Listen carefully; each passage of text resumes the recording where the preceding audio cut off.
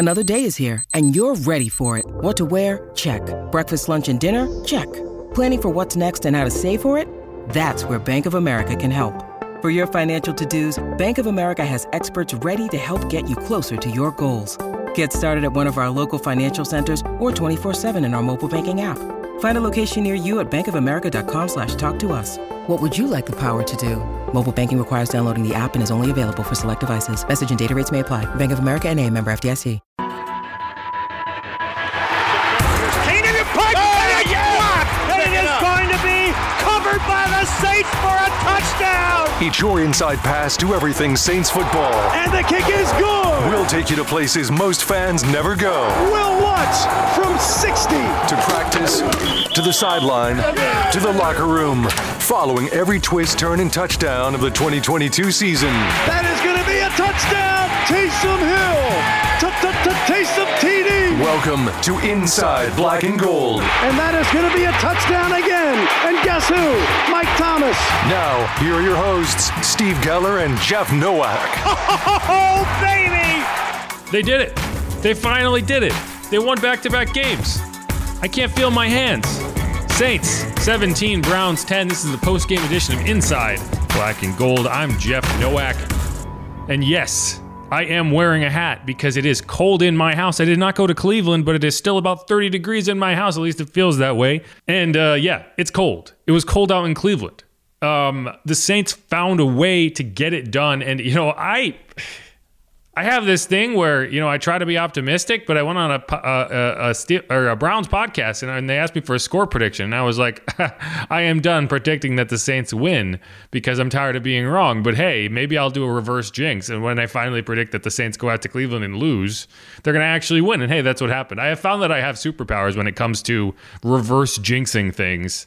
So, or jinxing things in general, right? So I've started predicting the opposite of what I hope will happen. And then it comes true. So anyway, Saints won 17-10. They trailed 10-0 in this game.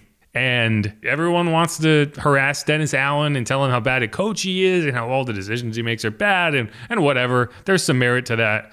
But you do have to give credit when he does make decisions that pan out, right? And I think in this game specifically, and they questioned this on the broadcast, and I questioned it in real life because, you know, when you're looking at a game where one direction of the field, you're going to have the wind in your face, and the other half, you are going to have the wind at your back, deciding how to use that and how to implement your strategy in that situation, it goes a long way. And in this game, the Saints won the toss, deferred the option. So the Browns got the ball first, and then the Saints got to choose which side of the field they defended. And they chose to play with the wind in the first quarter and the third quarter. Now, the reason I question that is because when you defer, you're not getting the ball first in that situation. The Browns took the ball first. So you are already kind of putting yourself at a disadvantage of, okay, we don't know what's going to happen on this first possession. Well, the Browns had to punt, so it worked out. The Saints obviously didn't score in that first quarter, but when it really kind of came to roost was in the third quarter, right? You were able to steal points before halftime with that field goal from Will Lutz. He finally decided to run Taysom Hill. I don't know why it took until 3 minutes left in the second quarter. I think to some extent it was due to, you know, you had read plays as opposed to called runs for Taysom Hill, and the box count was such that you handed it off instead of keeping it. And so that's why Taysom Hill didn't get the ball on some of those plays. I would say that you should be calling those plays, but whatever. And then because they decided to do what they did, that meant that when they got the ball back in the second half, they were playing with the wind in the third quarter. And this third quarter is when they took control of this game. They drove down the field for a touchdown. They intercepted a tipped ball from Deshaun Watson and I think Donovan Peoples-Jones. I could be wrong. Daniel Sorensen, a guy who was in the game because Justin Evans went out with an injury, caught it, brought it back. Alvin Kamara finished it off. Finally tied Marcus Colston for the Saints franchise record for career touchdowns at 72. It has been on the precipice of that since week 9 against the Ravens. So it took a while for him to get it done, but he did. But all right, we're going to get into a lot more of that. Remember, we're doing a mailbag in the second half of this show. But first off, let's hear from Dennis Allen and what he had to say after the game. We talked all week about this game was going to be a game of mental toughness.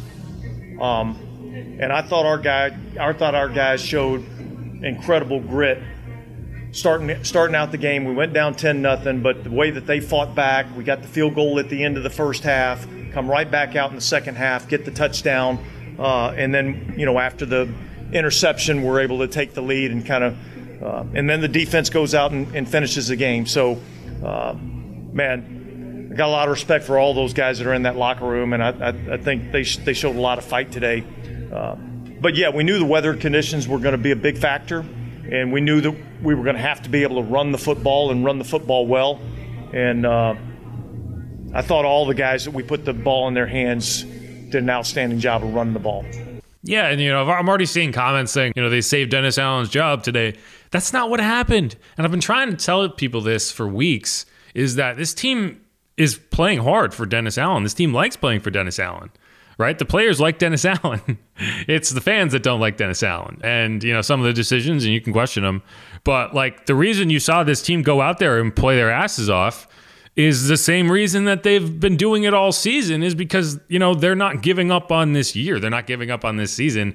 I know that people seem to think that they would be better off losing, but these players aren't going to do that. These players aren't even considering that as an option. They're going to go out and try to win football games, and that's kind of what Alvin Kamara said after the game as well. That's what we're used to. I don't think we're used to, obviously this year we've been in the losing bracket more than we've been in the winning bracket. So I think all of us know that we're, we got a winning pedigree, so it's always week in and week out trying to find a way to get back to the winning ways. So, nobody in here is a loser. We don't have a losing cloth in here. We're not built by losing bricks. We all have winning bricks. We're used to winning. We're used to that feeling. So I think everybody's desire to get that feeling is way, way, way higher and way more than, just the desire to just fold and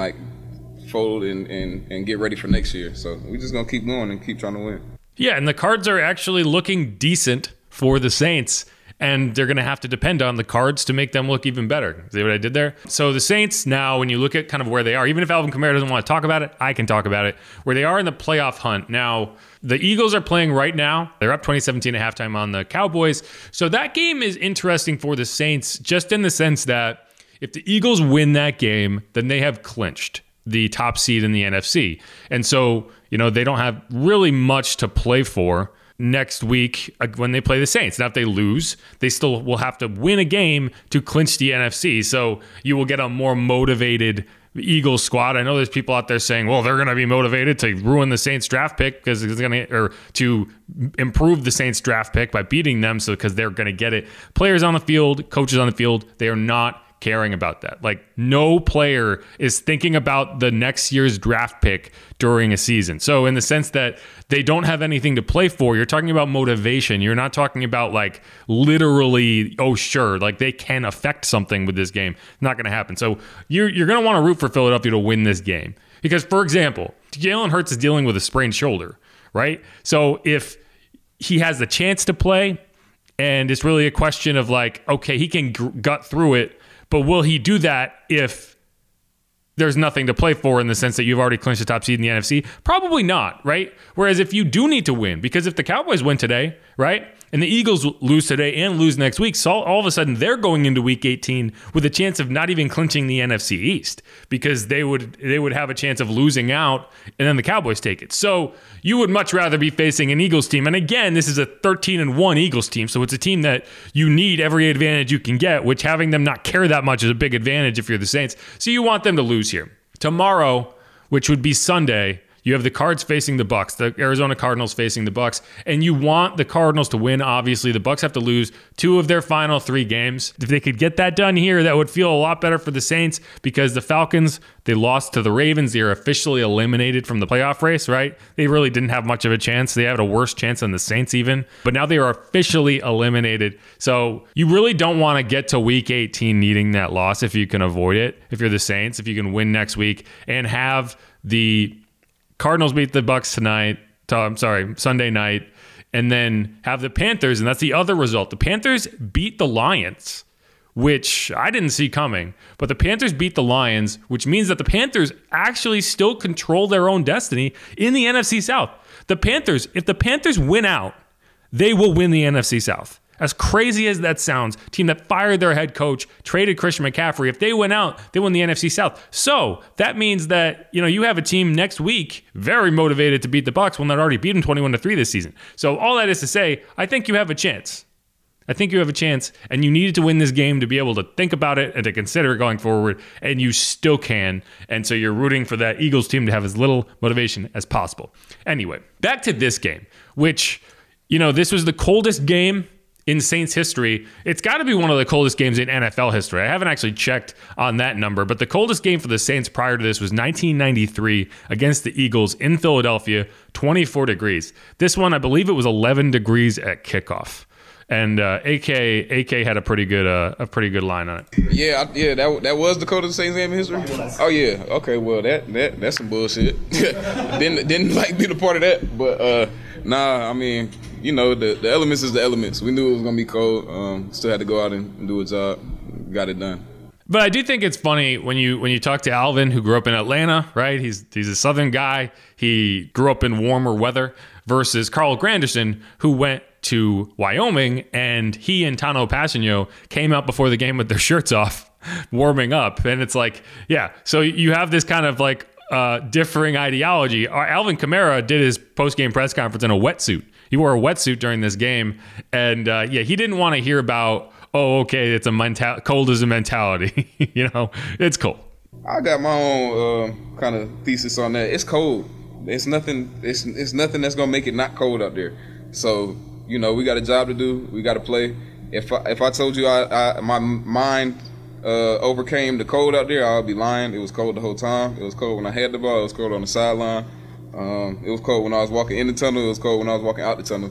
We just had to find a way to win. It just kind of is what it is. And then you have the completely differing ideology of Carl Granderson. Yeah, I mean, it wasn't really an idea. I went to Wyoming, so this was nothing new for me. It's all a mindset. So if you come in thinking it's going to be cold, it's going to be cold. So I wanted to get out there and adjust to the weather and go with no shirt on. And Tano, he joined me. So he went to he was in KC. It wasn't nothing for him. So we had to warm the bodies up and, get the mind ready to play a big game. I do enjoy that. These two guys, on the same team, they feel completely differently about the cold when it comes to, it's mind over matter. And then Alvin's like, no, it's mind over mind, because I am cold, whatever you say. But it is interesting. You look at the Saints team; they handled that cold well. They didn't look like a team that was playing out of their minds. They didn't look like a team that was uncomfortable. They looked like a very stout defensive group. Nick Chubb ultimately ended up with 92 yards. I don't think he had a great game. He had a couple long runs. I think his long run was 19. He had 92 yards on 24 carries, so it was 3.8 yards an attempt. Deshaun Watson had 3 carries for 24 yards, 8 yards a carry. So, I mean, you look at it as like, you went up against 2 of the top 3 rushers in the NFL, Josh Jacobs in week 10, I believe. No, in week 8. And then you have Nick Chubb in week 16. Neither of them went over 100 yards on you. And then you had Tyler Algier go 134. So it's a lot of it is game plan dependent. I thought they did an excellent job when they needed to of stopping Nick Chubb. There was instances where obviously you had him in 3rd and 11 and you let him run for it. I think they had another 1st and 20 where they gave up 13 to 14 yards. It's really, really difficult to blame this defense for anything that happened in this game. They had a great plan, and so I'm getting text messages. I'm in my fantasy football semifinals this week, so I'm getting angry and excited text messages all at the same time. But yeah, it's really hard to look at this defense and say, man, they could have done a lot more. They played an excellent game. The Browns bailed them out a little bit down the stretch of that game, right? Like David Njoku had, looked like he had a touchdown catch. Donovan Peoples-Jones looked like he had a touchdown at the corner of the end zone. Neither of them could hold on. And then Carl Granderson, as you saw, came up and made that sack on the 4th and 10 to effectively end the game. One interesting thing on that play is Carl Granderson was not in coverage. If you go back and watch that replay, he's coming from off camera. What happened was he was trying to chip David Njoku up the field because they like to go to David Njoku in those situations. You saw that against the Bucs a few weeks back on a 4th down play. Touchdown, David Njoku back at the end zone. They ended up winning that game in overtime. Very similar situation. The Saints were not going to let that happen, so they sent Carl Granderson out there to chip David Njoku. Well, he had to kind of chase him upfield to get there. He did shut him down, and then he had to come back up and try to get to Deshaun, and he did. He got there, but that's what happened. He wasn't like he was coming from the secondary. It was an interesting thing, but that's kind of how it worked. But let's go through some of the stats here because they're not exciting. None of these stats are exciting, but you look at what the Saints were able to do, and it is a very efficient game for them despite the conditions, right? You had Alvin Kamara, 20 carries, 76 yards. Taysom Hill, 9 carries, 56 yards. David Johnson, 7 carries, 16 yards. Adam Prentice, 2 carries, 5 yards, and 1 key first down from him. And then Andy Dalton had 1 carry for -1 yards. Andy Dalton only threw the ball 15 times. And when you look at these teams and you look at what they ended up doing, you can really criticize Kevin Stefanski for, Nick Chubb ran it 24 times. He should have run it 30, 35 times. Like, there is no reason that Deshaun Watson should have thrown the ball 31 times in this game, but that's what he did. He went 15 for 31, 135 yards and an interception. He also ran in that touchdown in the first half, the Browns' only touchdown of the game. And that came after the Saints interception that tipped off Juwan Johnson's hands and was returned, and they scored that touchdown, the Browns did, in the first half. Now, I think that play, the Saints kind of learned their lesson, right? And so after that drive, you saw them get really, go in a shell a little bit and start handing the ball or start snapping it to Taysom Hill and giving him his carries. And, why it took until 3 minutes left in the first half to start doing that, it worked. It worked. 9 carries, 56 yards. The Saints are now, I want to say, 3-1 in games where Taysom touches the ball at least 9 times. And it's not exactly a mystery why that has happened. Keith Kirkwood had a game that he's going to want to forget, right? He was targeted twice. Both he probably could have come down with. The second one, it's hard to blame him too much. It did look bad. It hit him on the helmet, but I really do think that ball got blown way off course from where it was supposed to be. So I'm not gonna give him too much grief over that. But it's one of those things, right? You end up without Chris Olave, without Jarvis Landry, you haven't had Mike Thomas all year, and you end up having to throw to Keith Kirkwood. In those situations, you would much rather have that be Chris Olave. Rashid Shaheed led the Saints in receiving, 4 catches for 41 yards. Kamara had 2 catches for 34, one of them a 29-yard catch and run on a choice route. Why they cannot throw to him more than they do, I will never understand. But hey, this is the 2022 New Orleans Saints. I'm sorry, I have a light flickering. I'll fix it at the break.